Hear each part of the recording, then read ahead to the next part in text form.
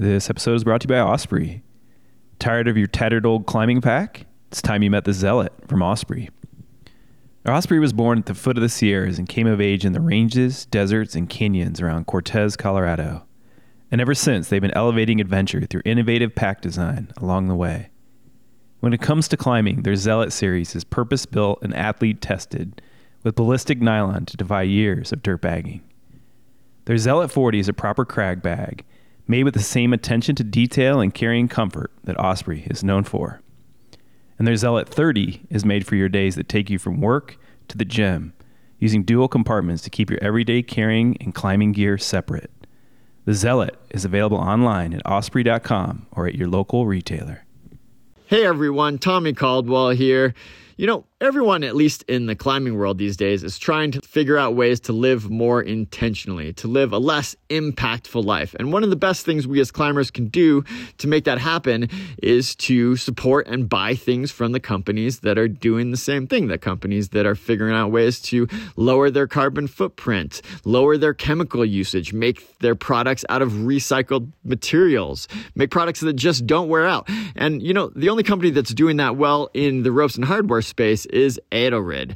They've been innovating the best products for over 100 years. They invented the sit harness. These days they make unquestionably the most high quality ropes, the lightest weight carabiners, and really they're just awesome all around. So check them out at www.climbgreen.com.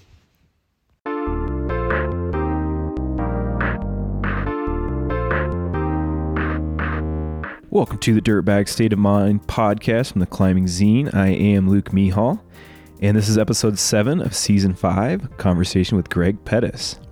Greg is one of my oldest friends. I've known him since about 2000 when we met in Gunnison, Colorado. We were both attending what is now Western Colorado University. We've both kind of been writing and climbing and exploring the world together for this amount of time.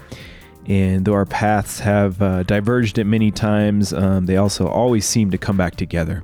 But Greg, he contributed to the first couple climbing zines. He contributed to one of my zines before I even started the climbing zine. So he is that OG, and he's always inspired me with his writing and his approach to life. He wrote this essay called Couch Surfing at 10,000 Feet as part of his, I think it was a senior thesis or something like that.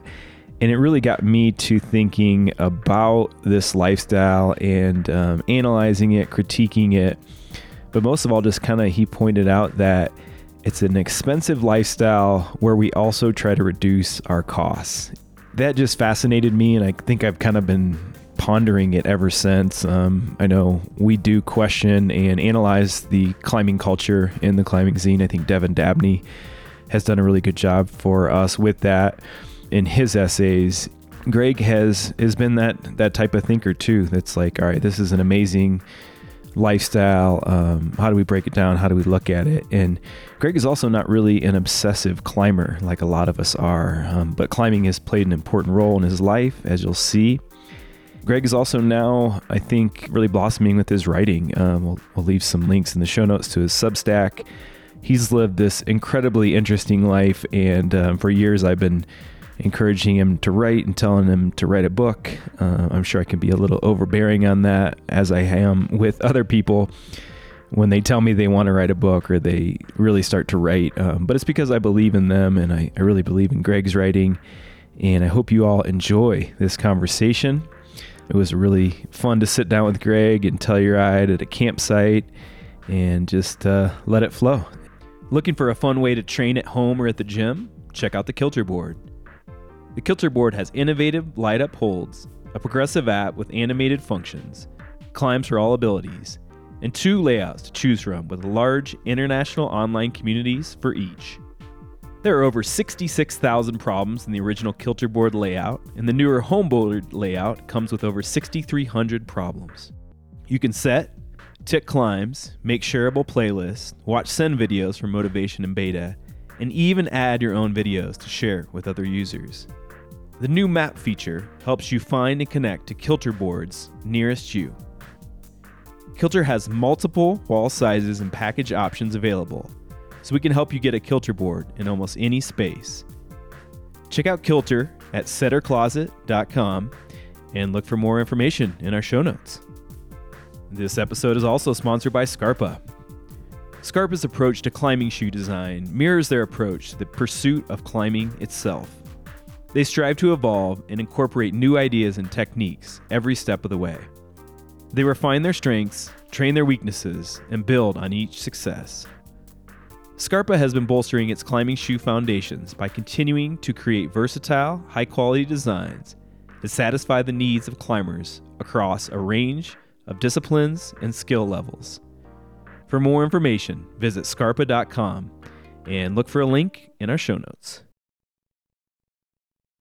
I'm sitting here with Greg Pettis, good longtime friend and original contributor to the Climbing Zine. We're chilling in Telluride, Colorado at a beautiful campsite up at Alta Lakes. And we just did a presentation last night. Picked you up in Paonia. Yes, sir. Yes, sir. Thank you. I still don't have a car myself. Keeping it dirtbag. But you and I go back just about as far as any of my Colorado friends. I met you actually through a restaurant application. Uh-huh. And we told this story last night, but it's worth telling again to all our podcast listeners. But I was working at this place called Blue Iguana in Gunnison, Colorado. And I was just looking through the applications, and there was this application from this guy named Greg Pettis from Springfield, Illinois, who's into rock climbing and the Grateful Dead. I'm like, this is the same application that I filled out, except I'm from Bloomington, Illinois. Uh-huh.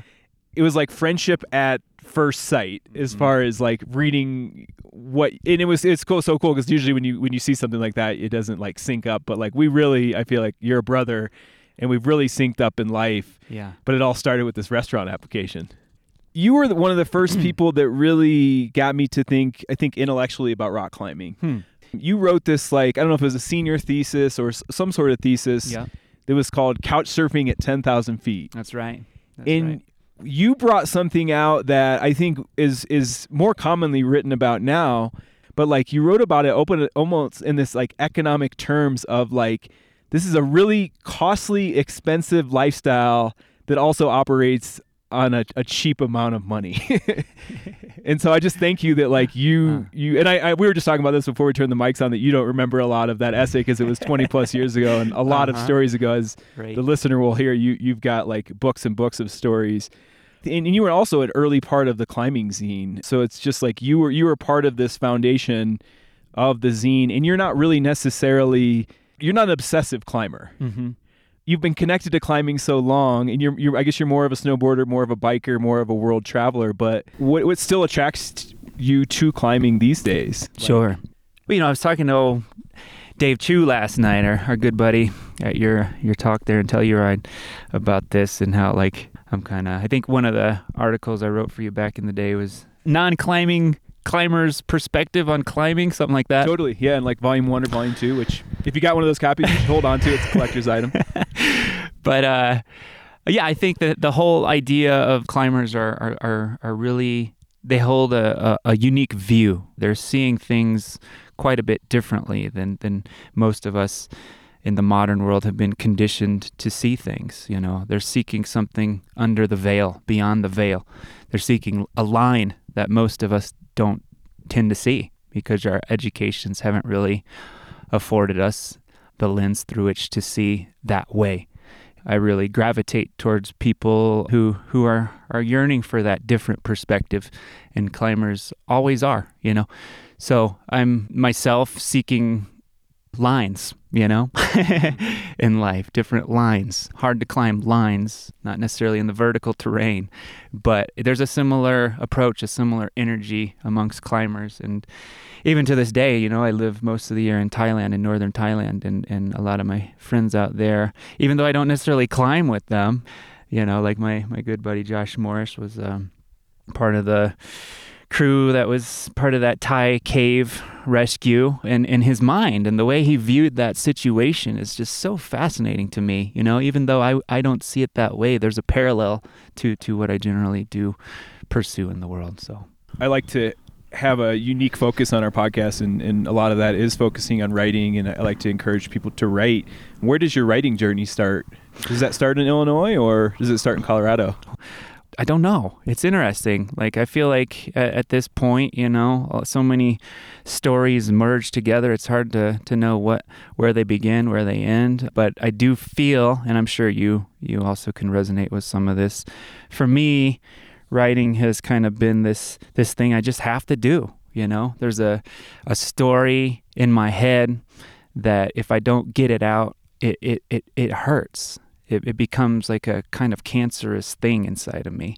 And I've tried different vehicles for sharing, through music, through teaching, through, snowboarding and different pursuits in the wilderness. But the act of writing is the one that seems to be, it's like an entity of sorts.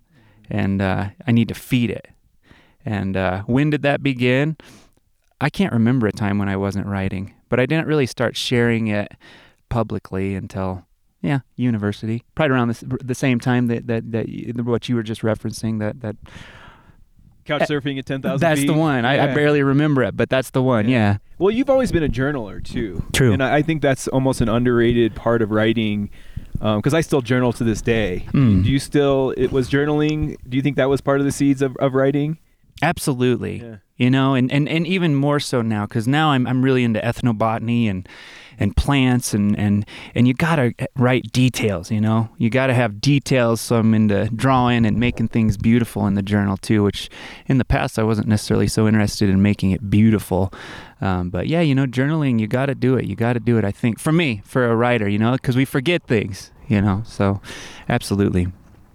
Yeah, I think journaling is still to this day such an important thing, especially when you're going through a hard time, just to kind of get it out. And then you look back and you're like, wow, I was like, we were talking about relationships the other day. It's just like so many relationships when they end seem like the biggest thing in the world. And then you look back and you're like, oh, all I remember is the lessons or whatever. But right. So you were writing for the college newspaper a little bit. I think both of us were caught up in being very idealistic, like 21-year-olds. And thank God we had like a college newspaper, and even the Crested Butte News and the Gunnison Times would publish our editorials. Like, I'm sure if we went back, we could really get a kick out of that. But it's so interesting that our there was, in that Gunnison County late 90s, early 2000s, there was just such a space for nurturing writers. And that it was in a space before we were the last generation to go to college before social media. Like, we'd barely even had cell phones in college. Only the people like selling drugs had cell phones. Totally. Yep. We won't name any names. But so we were like that last generation of writers who, and we can dive into how publishing is better now too. But like, it was really an old school way of being nurtured by a community in embracing writing. And I think Crested Butte, we obviously didn't win the battle or the war, but there was a battle for kind of like that soul of a funky little mountain town that probably started with George Sibley's writing and his cohorts and a lot of other names but I feel like George Sibley was one of our professors at college that really, encouraged us to write. But there was a lot of passion in your writing, and I feel like a lot of passion in my writing. And I feel the same way about a story being inside me that I just have to write out. Yeah. That's how I feel about writing too. I don't feel like it's the success from the writing that is the root of it. Like we both want to have success and we both want to earn our living from writing, but it's just that burning. And I'm sure an artist or a musician or any sort of artist has to feel something like that, in that being like the root of creating. Absolutely. Yeah. Yeah. I'm reminded as you're talking, there's so many good authors, a lot of them like to be anonymous. That's why they choose to live in the hills far behind Crested Butte. But so many of the good American writers have lived or passed through there that have been mentors to me over the years. And including the creator of the Vinitoc Festival, amazing writer, and she really kind of seeded in me that recognition of that the need for humans to have myth, and to walk into a story and be a part, kind of like the hero's journey that Joseph Campbell was all about, and the writers in that community, and just the greater mountain-centered recreational community at large, there seems to be that tinge of we're living into a mythology, and writing really explores that. And Also, on that note, I remember Marcy once telling me, when I was actually quite depressed, as we tend to be sometimes when you're pursuing things that aren't fully accepted by that, you get lonely and this and that, right? But she told me when I was really starting to open up to writing, that we're all given a gift, an art to feed the muse in the world with. And if we don't begin to feed that and share it with the world, which in doing so it will keep us alive, then it will kill us. Wow. Yeah. That's deep. In college, I feel like we all dabbled in sports and then figured out what our sports were, I think, talking about depression and stuff, I feel like and George Sibley actually noted that self-medicating on nature was how I got over my kind of existential depression when I was younger. So we were all dabbling in all these different sports, but I think some of us, for me with snowboarding or skiing, it just felt too risky. I never gravitated towards it, or kayaking, or even ice climbing. Yeah. Once I saw an ice climb collapse and fall on someone, I was like, I think I'm good on this sport.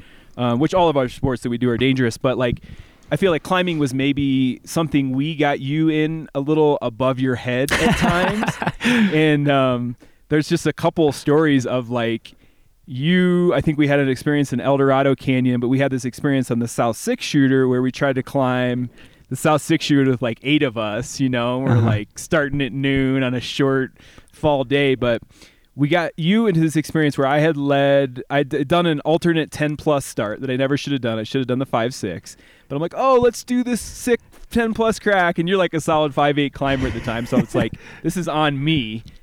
I fault myself for this, but I'm a 22-year-old climber who, you know just enough to get yourself in trouble. But you had got on the 10 plus, and the cam had walked in so far in the crack, and you couldn't unclip it. Right. And then my self-rescue skills, I don't smoke weed en route anymore, but I still smoke weed, but we used to puff tough at belays, and I don't recommend that unless you're a certain type of mind. But I was so high at the belay, and we're like, oh shit, how do we deal with the situation? Greg doesn't know what to do.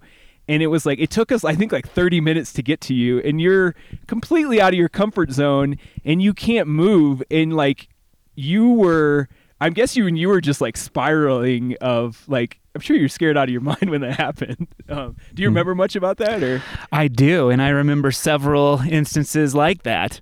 Yeah. that was pretty kind of the norm back in those days. I remember a similar situation up, I think, in outside of Boulder. The one in El Dorado Canyon. Yeah. Exactly, yeah. Gosh, that one was almost more scary for me because there were people tourists down below watching us taking pictures. Totally. But no, I think, in hindsight, those moments kind of set you up to be in challenging situations. It was kind of, in hindsight, always quite, maybe we weren't on our best behavior. But when in life are you? I think one of the things that a lot of those experiences kind of set me up for, we're delving more into this illusion of security that we kind of pretend we have in our culture anyway, that modernity really, it's not real. There's, of course, you can be safe, and we ought to do as much as we can, whether we're pursuing climbing or whatever we're pursuing.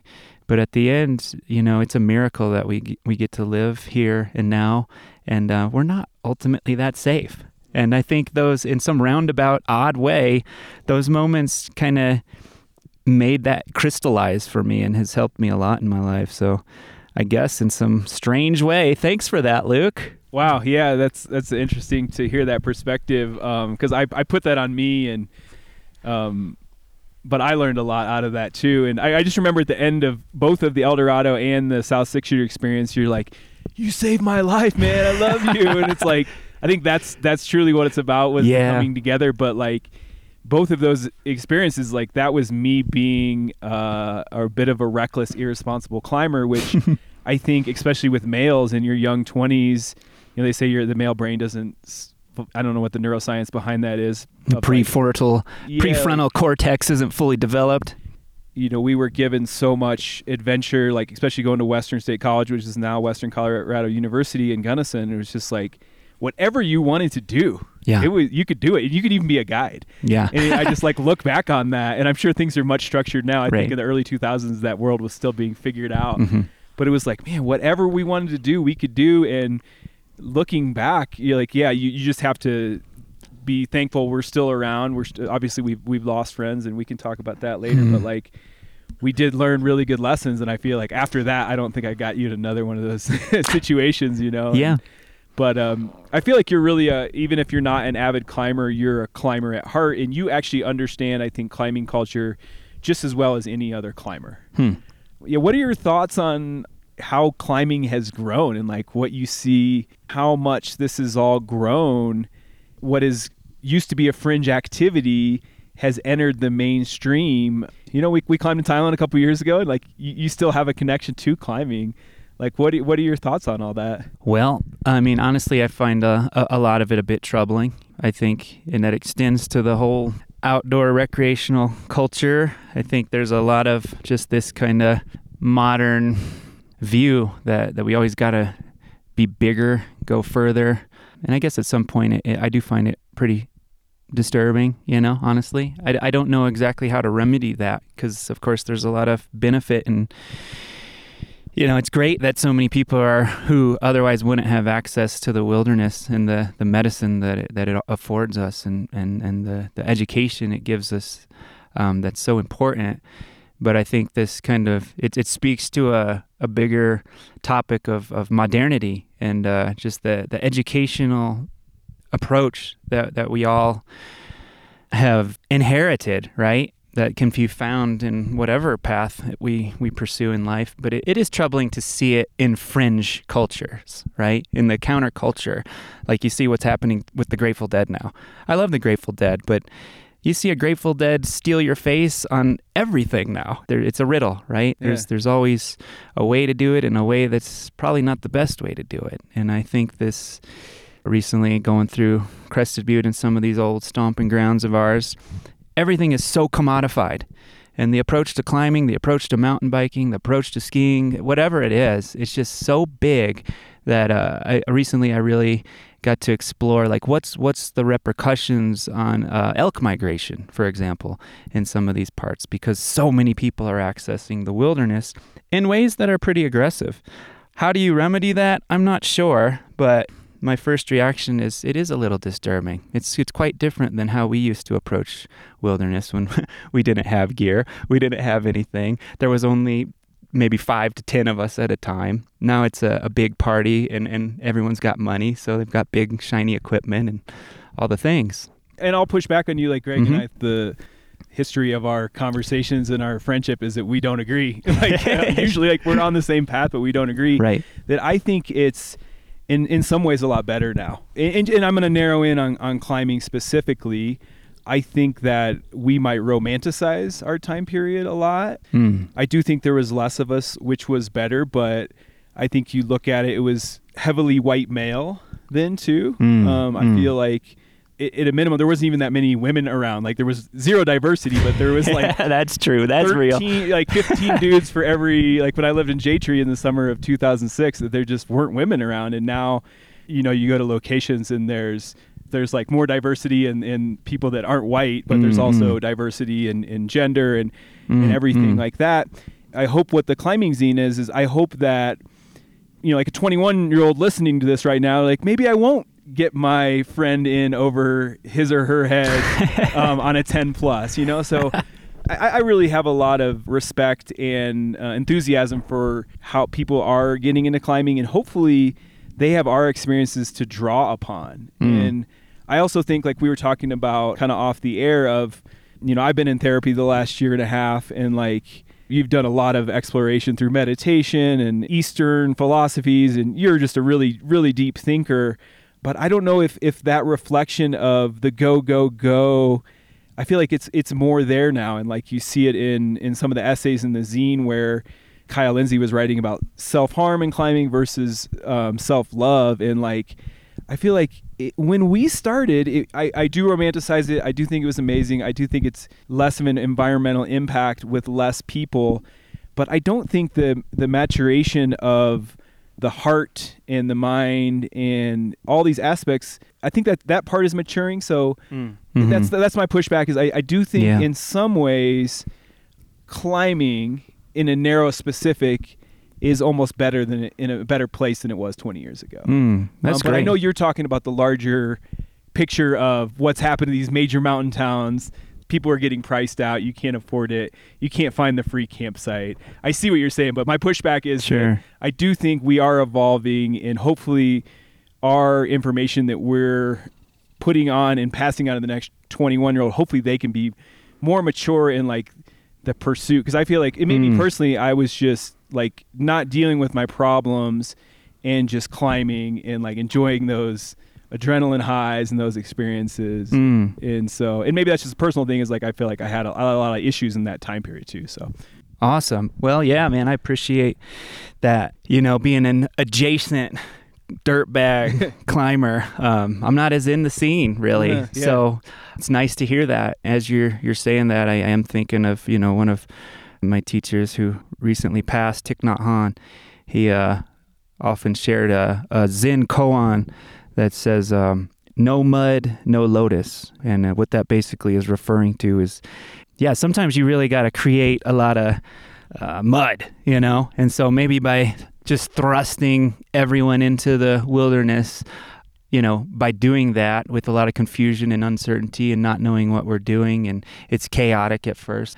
We don't really know what we're doing. But through that, when the challenges arise, we learn how to deal with that in increasingly better, more mature ways, right? So I think that's kind of what you're saying, and that's awesome to hear, and that's really touching. And I'm not exposed to that, and so that's awesome to hear. I do see some of that in your writing, though, so that's really wonderful. I want to go back to us being in college, and we decided to take an international trip together. We have our dear friend Amber Hochbein, like all the non-climber friends in my very climber-centric. It's really good to have a few non-climber friends talking about balance and everything, but we had this friend, Amber Hochbein, and she was our mom in college. Like, we literally called her mom, and she's a mom now. She's living up in the Denver area with her wonderful husband, Paul, and their awesome kids.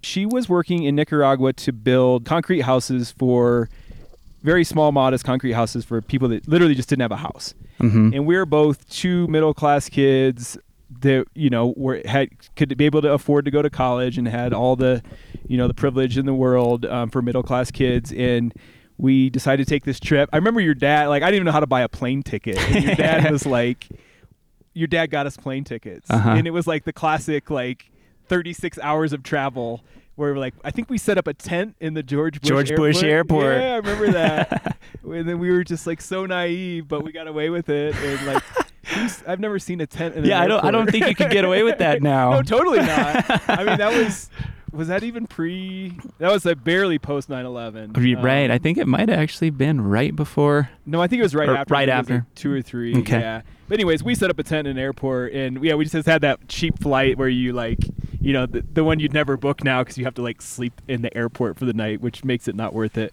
But shout out to your dad who arranged that for us, and we show up to Costa Rica, and I don't know. Yeah, we have to get to Nicaragua, and we don't speak any Spanish.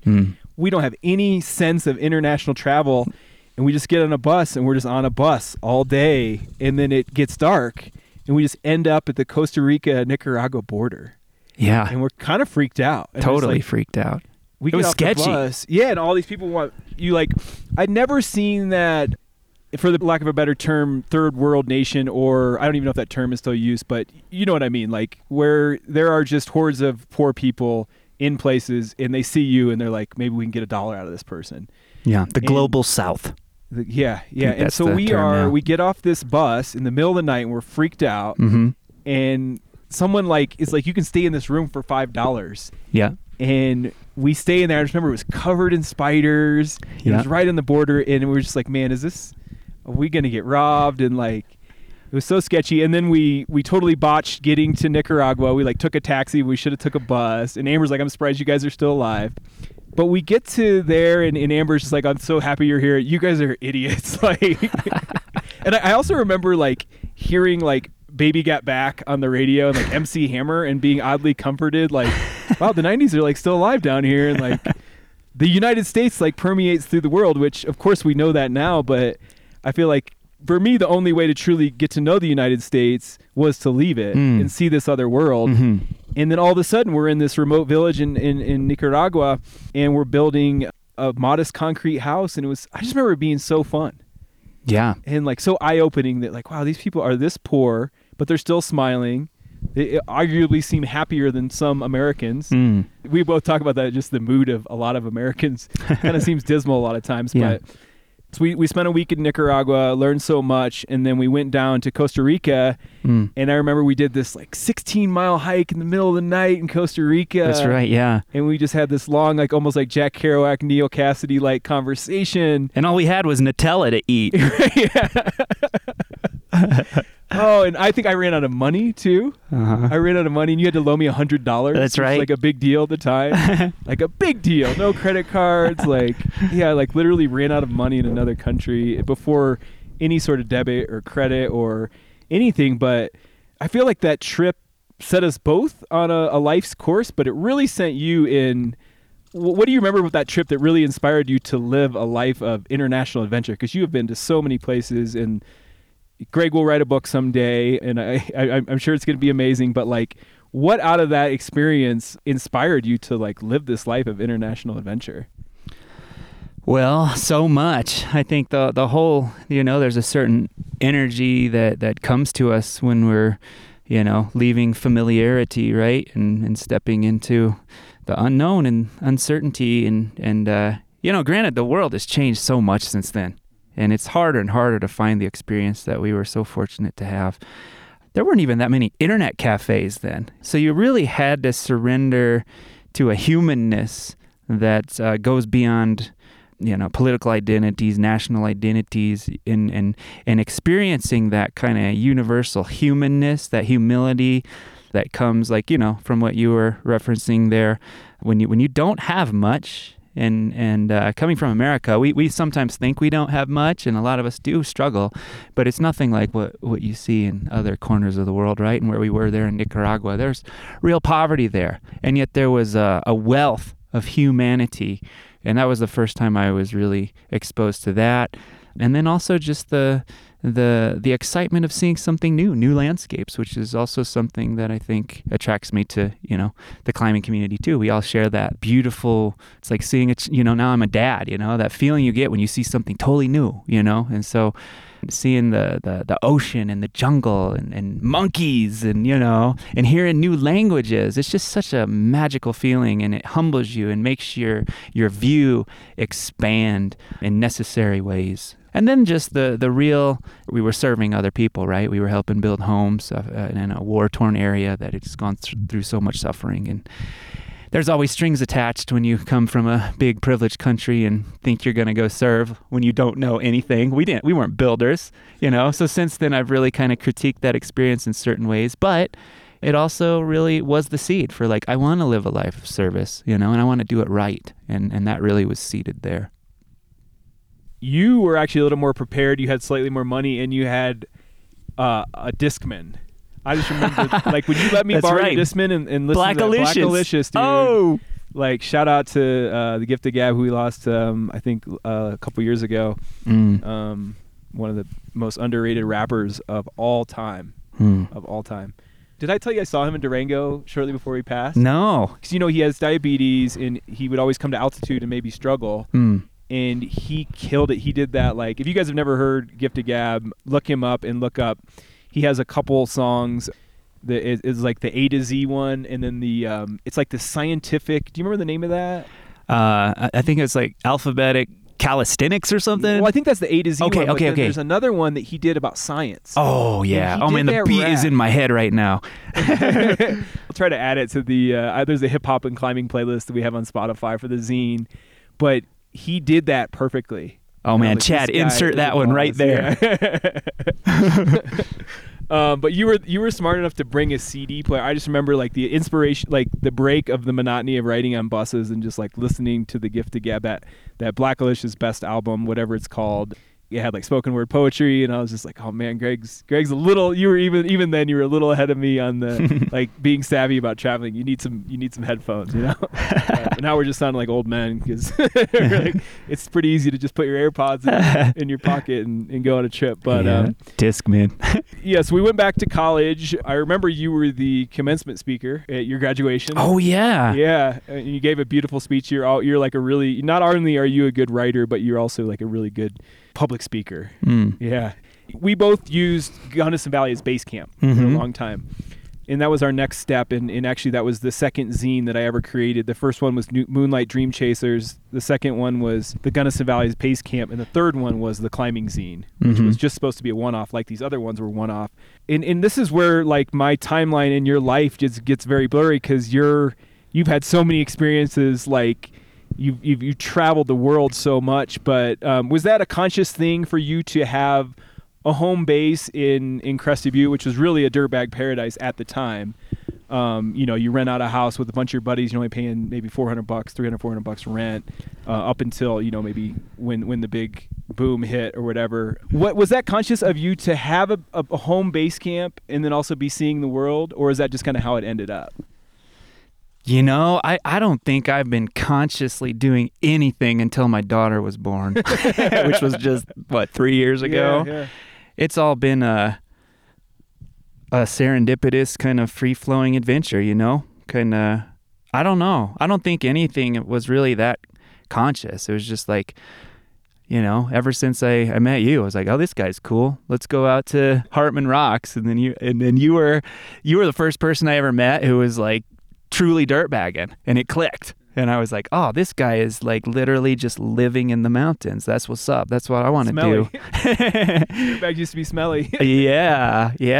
And then, it's been like that the whole flow, man. So I can't really pinpoint why or how some of these things flowed together, other than just, not to sound sappy and cliche, but just following the heart, The heart is like a muscle you have to train, and I feel really blessed. I've been around people who have recognized that and helped facilitate the nourishing of certain conditions that make that heart muscle grow strong, and I heed that call, with a vengeance, and maybe with some suffering that comes along with that for sure, and here I am 42 and I'm still broke as a joke. There's a price to pay for that life, but it's been a journey that's really blessed.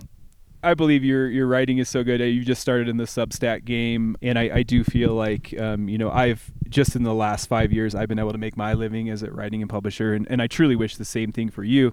What as a parent has made you more conscious? Because I would say I have to be very intentional about my structure of my life or I'm going to be miserable.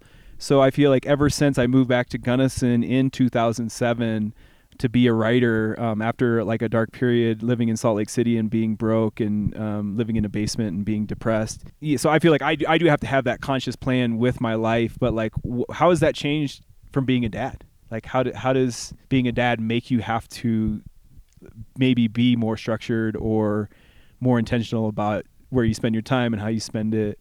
Yeah, how has that changed you? Enormously. I think the biggest thing is it's not about me anymore. That's in a nutshell, that's the biggest game changer of all, which has transformed the way I write, the way I receive information, the way I walk through the world. Now I'm a teacher, essentially. And so, teaching about ethnobotany and culture and different things, critiquing modernity, this is what we just typically look at. And a lot of it was very intellectual, academic, coming through with some highbrow coffee talk, long chats with people, philosophizing in the coffee shop about how can we make a better world. And once you have a hard, solid thing to live for that depends on you showing up, it's not just intellectual anymore. And you don't have a whole lot of time for being waxing intellectual. You're just like, I gotta get the kid fed, and you start to see the parallels in how we walk through the world and everything we do. Like, we got to keep the world alive. Like the climate, right now needs us to show up. We can't just like wax poetic about what's going on. We got to act. And I don't think that was really activated in me until I had a kid, So That's the main thing. Yeah, that's super insightful. I don't have any children, and don't have that perspective of. I've seen it through like literally almost all of my close friends have kids now, and it's really a beautiful thing. It makes it harder to find climbing partners, but actually a lot of people are more motivated with their 3 hours for climbing, you know. And we've had to be more intentional because you've lived in Paonia now for a few years, and I would just stop and see you when I'm rolling back from Wyoming, a little haggard from the road. But with this trip, it's like, dude, we literally are going to hang out for 36 hours, but let's be intentional. We're like going to an event. We're going to go climb a mountain after this. We're doing a podcast. It's like where before maybe we were just going to smoke some weed and sit in the coffee shop and talk about climate change or something. Yeah, exactly. So I love that. I love that perspective. So you, like I said, you've just lived this almost like Forrest Gump-like life. Like, you know, these like little things of, you said at one point you spent some time in Hawaii and, what's the story with the Ram Dass? Because Ram Dass is such a fascinating character to me. He was so heavily like low key involved in the Timothy Leary. I don't think he's as synonymous with LSD and the counterculture movement of the 60s as Timothy Leary, but Ram Dass, I think it's just as important and maybe was more like Timothy Leary seemed a bit wild and like, but Ram Dass, there's something fascinating about him. What was the story about you like ended up at his house or something in Hawaii? Yeah, right on. Yeah. Gosh, you're bringing up so many old stories. I beg the forgiveness of your listeners if some of these stories mesh into each other and aren't entirely accurate. I don't even know, but it's like one of my good mentors, Martin Prichtel, once said, he said, I guess his grandma told him this, don't let the don't let the truth get in the way of a good story. So, which isn't to say this isn't accurate, but I just can't remember. So much has happened, but I'll try my best. I guess that was around the time when you could actually make quite a bit of money trimming weed out in NorCal. I used to always go out there, and fund my travels. And it was after one of those trips, and it was a bad snow year in Crested Butte, and I was like, oh, I'm not going to Crested Butte. There's no snow. I broke up with my girlfriend, and I had some money from trimming weed, and I was like, you know what? I'm going to Hawaii. I had nothing, no money, nada. Ended up I had just enough money to get there. No clue what I was going to do when I arrived, and I hitchhiked from the airport. No clue, in Maui. Which, by the way, let's keep them in our prayers. It's definitely going through a lot right now with the fires there. But I hitchhiked from the airport, got picked up by this really amazing hippie, very Hawaiian bro, surfer bro. And he took me to his place. We ended up going to a Native American sweat lodge together. A lot of really interesting people there that I was really hitting it off with. I was like, wow, this place is really trippy, really interesting. And we hung out for a few days, and he was trying to learn how to farm. And I hadn't really farmed much at the time, except for with you, because you had started some garden projects back in Gunnison. But this was kind of a follow through to that. And he was like, I need help in my garden, bro. I should try to bring in this super zenned out kind of, hey, bro, I don't really know who you are, man, but I like your vibe. And I'm about to go to Nepal, and I need someone to stick around and watch my garden, bro. And he ended up letting me stay in his place. And he went to Nepal for like 6 months. And I stayed in his place the whole time. Anyways, I had no idea where I was, hitchhiking around, just trying to figure out what the scene was. And so I guess there's quite a few little interesting stories that hint that lead to Ram Dass here. But there was a yoga studio, and you remember we were so into yoga back then. I still am, but then so I was checking out the yoga studio, and I was hitchhiking back from the yoga studio once back to the Hui where we were staying at. I was staying at. Oh, Ram Dass. I couldn't believe it. I recognized him because I was, super Zen Dharma Bum hippie. I knew who Ram Dass was. And I saw him in this van driving by, and a big old van, tons of room.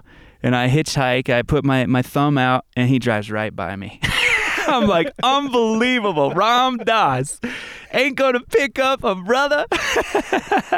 Anyway, so he must needed some alone time. Huh? Yeah, I think so. Anyways, that's just kind of a funny side note. But then we also used to hitchhike all the time. What's that? We also used to hitchhike all the time. All the time. Yeah, all the time. Everywhere. Yeah. So many of the stories are because of that, actually. Yeah. But anyway, so this little community I was living in, which actually was the seed for many other events in life, because now I live primarily at a eco village in Thailand. But this was the first place I'd been in that kind of community where there was like an intentional village, like people were trying to live differently, share resources, live in a good way together. But it was a big community, and I didn't really even know everyone that lived on this property because I was a bit shy and this sort of thing. You get in your groove, you know how it is. But one day, one of the neighbors came over and was like, yeah, we're going to have a big potluck over at our friend's house, and we're going to sing some kirtan, which I never knew what kirtan was. I had no clue what that was.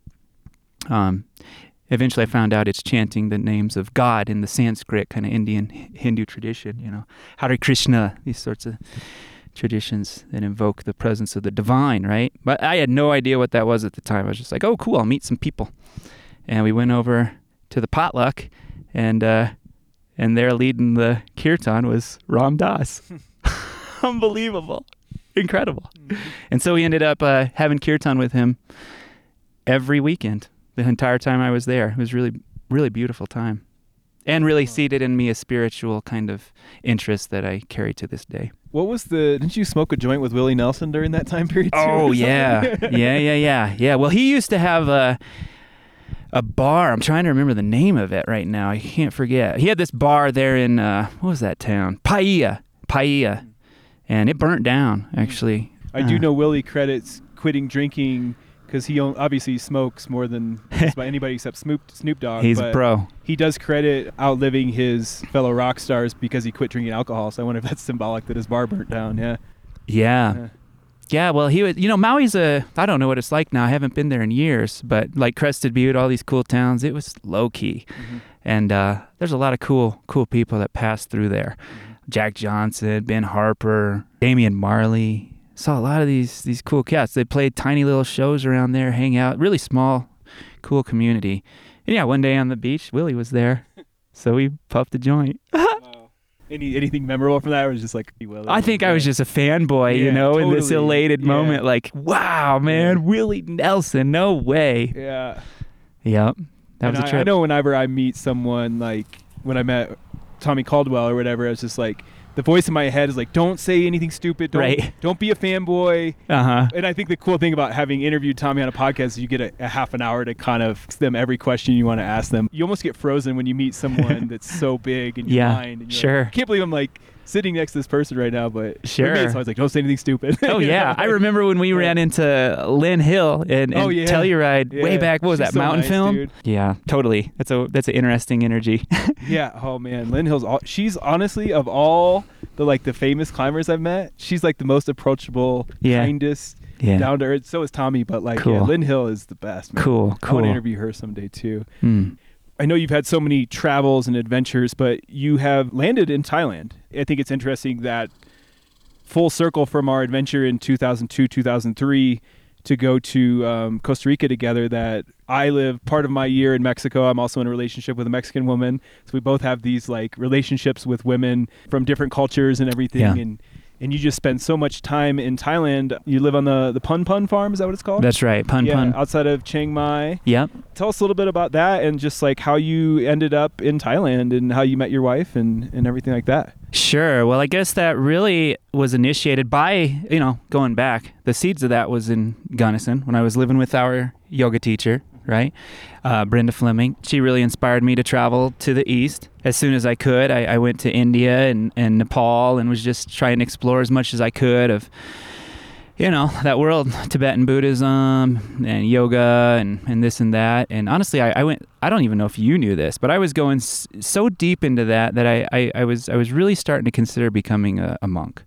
That resonated with me a lot. But then incidentally, one time, not far from where the Dalai Lama currently resides, there in Dharamsala, McLeod-Ganj area in India, I was having tea with this cute girl that I kind of liked, and we'd been hanging out a bit, and she told me about Where There Be Dragons, this international kind of experiential travel school. And it sounded really cool. They explored a lot of these themes that were really deeply resonating with me and seemed like a remedy to some of the kind of narrow-sighted view that our education offers. And It sounded really awesome, and it seemed like a way to pay for travel, which was just like the main clincher, right? I was like, no way, you get paid for this? And so I was like, let's do this. She said, you should apply for this job. I did apply for that job, and I got the job, and I started working for them pretty much full time, going all over the place, New Zealand, Fiji, all throughout Nepal, all throughout China, back to Nicaragua, Costa Rica, everywhere. Really cool opportunity. As it goes sometimes, like you're just flowing, not really thinking about anything. There were some themes that seemed to weave together all of these experiences. And these experiences went pretty deep. A lot of suffering in the world right now. These are really rough times. The reoccurring kind of thread was a relationship to place, which I think really extends to some of our reoccurring dialogues about this journey, this relationship we have with nature, with wilderness and place and community. So there was a deep intergenerational relationship with place that I saw everywhere I went that always went back to seeds and a need to have an awareness of plants, seeds, and our human relationship with that.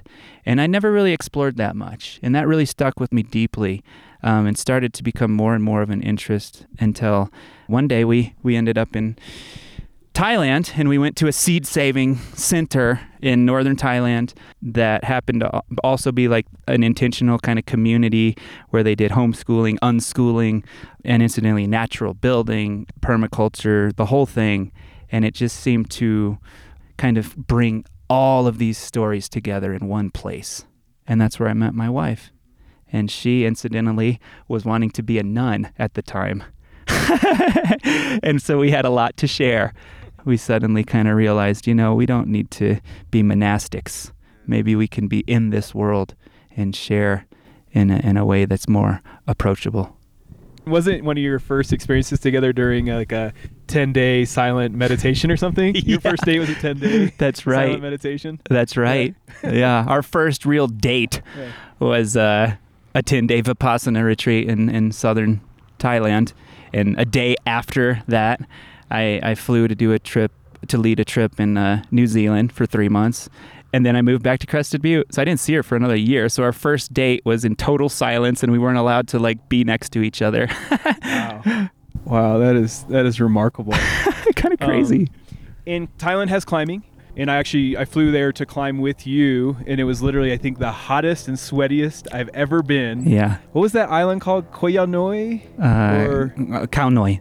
Yeah, that island with good climbing. Mm-hmm. And I was just like, wow, I got so worked.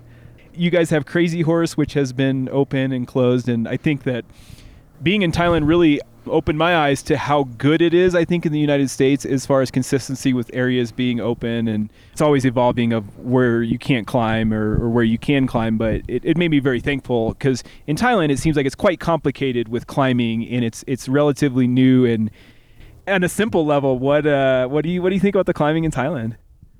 I think it's great, and that's one of the cool things about adventure sports, of course, one of the biggest challenges for me being in Thailand is the cultural barriers, the language, and not only the language, you think, oh, once I learn the language, then I'll be in, but no, there's all the nuances and subtleties of the view that you don't get just because you get the language, right? You got to be initiated into a new place. That takes lifetimes, I think, But there's these things we can do as humans that really bring us together regardless.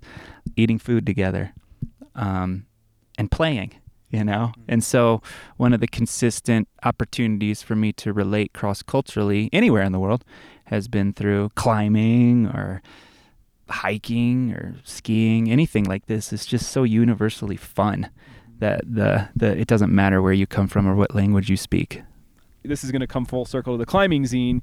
And why you're such an astute observer of climbing is that you said you had this powerful climbing experience at Raleigh after you had been traveling through India, and you accidentally end up in Pakistan, and then you discovered a strength and a joy that you wrote about so well. I think it's hard to find a copy of Volume 1, but you could find that article for free on our website. But I think you captured the essence of climbing just as good as anyone ever has in the zine. Yeah, I was really sick. That was a powerful trip. Going back a bit to what we were chatting about. I think there's a need a human need to be lost and without a safety net, you know. And then we kind of came into the game at a time where that was a little more accessible. Now we have, there's so many safety nets around us. It's hard to get lost. But I was very lost on that trip, like physically and psychologically, spiritually. I was kind of thrown into, this initiatory space that I don't think modernity generally holds space for. But, in the climbing life, there's resonance of that there, which is, I think, one of the reasons I gravitate towards climbers too. But this was kind of that journey for me. This was, I was traveling through India solo and was very sick, very scared. In fact, I got separated from my partner, Mark Cammey.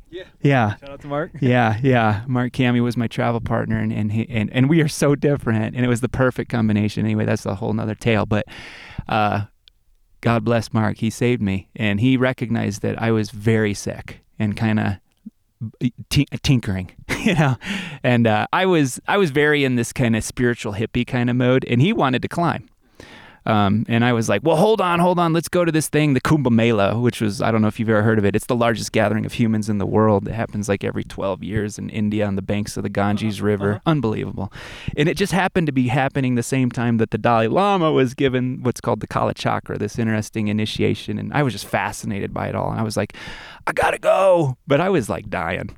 And this actually is something seeded when we were trekking in Nepal before any of this happened. And I got amoebic dysentery, very bad. And then quite a few other things. But being a dirtbag backpacker, I didn't have any money to explore what was going on. I wanted to keep powering through. And we kept powering through, but I kept getting sicker and sicker and sicker. And by the time we were finally in Bodh Gaya, which incidentally, just on a side note for anyone interested, is where the Buddha gave his first teachings and attained enlightenment. Interesting place.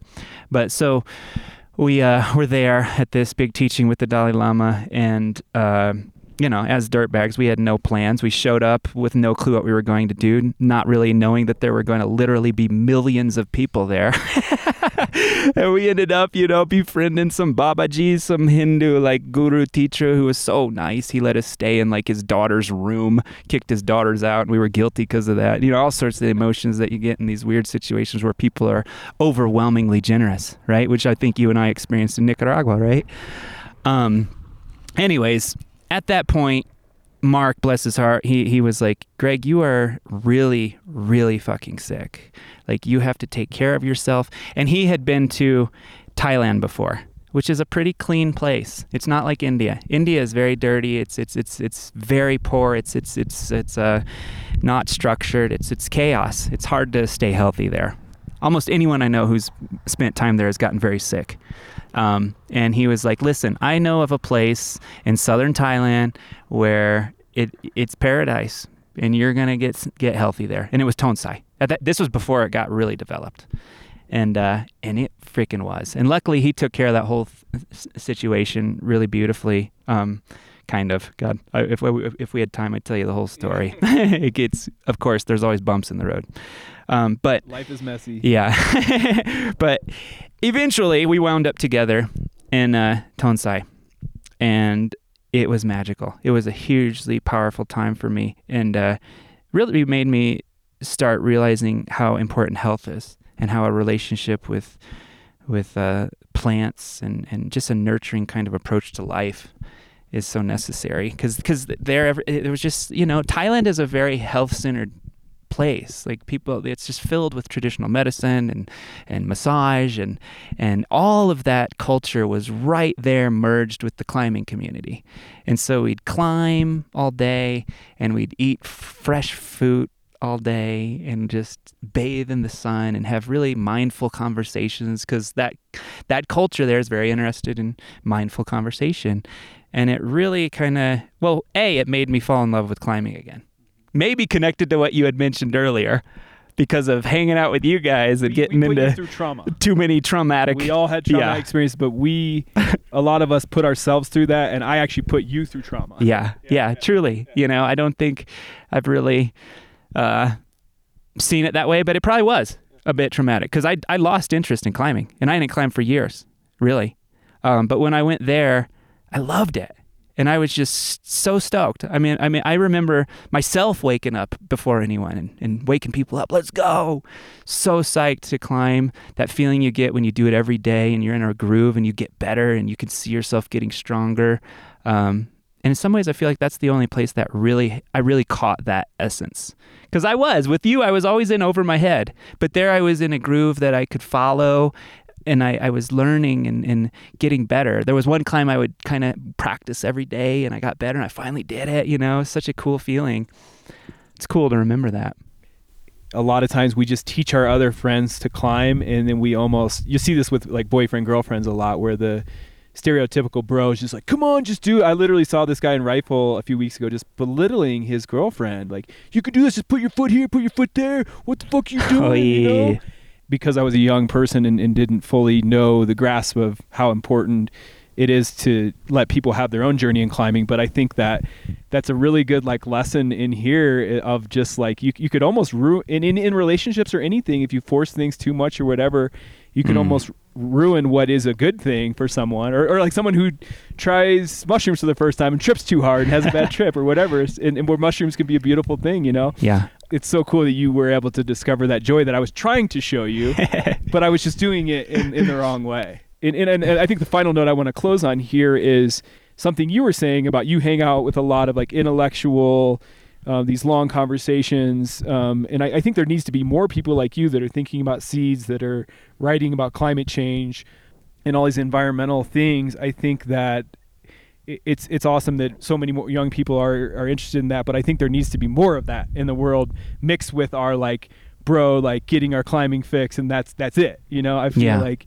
there really needs to be almost like what exists between the two of us is like there needs to be more of that, I think, in climbing culture, and just to let everyone have their own experience in climbing and try to be like, let everyone have their own. If you're teaching someone to climb, like let them have their own journey in it. And I'm so glad that like you were able to find that, and you're still finding joy in climbing, even if you're just adjacent on the culture.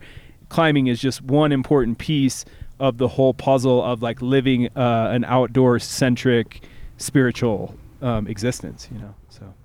Yeah, well said. Yeah. And as my daughter, ages, she's going to be 4 soon. I think there's a real likelihood I'll be delving back into the vertical realms. Yeah, and just keeping things safe for her and letting her have her experience. But let's go climb a mountain. Yes, sir. Let's do it.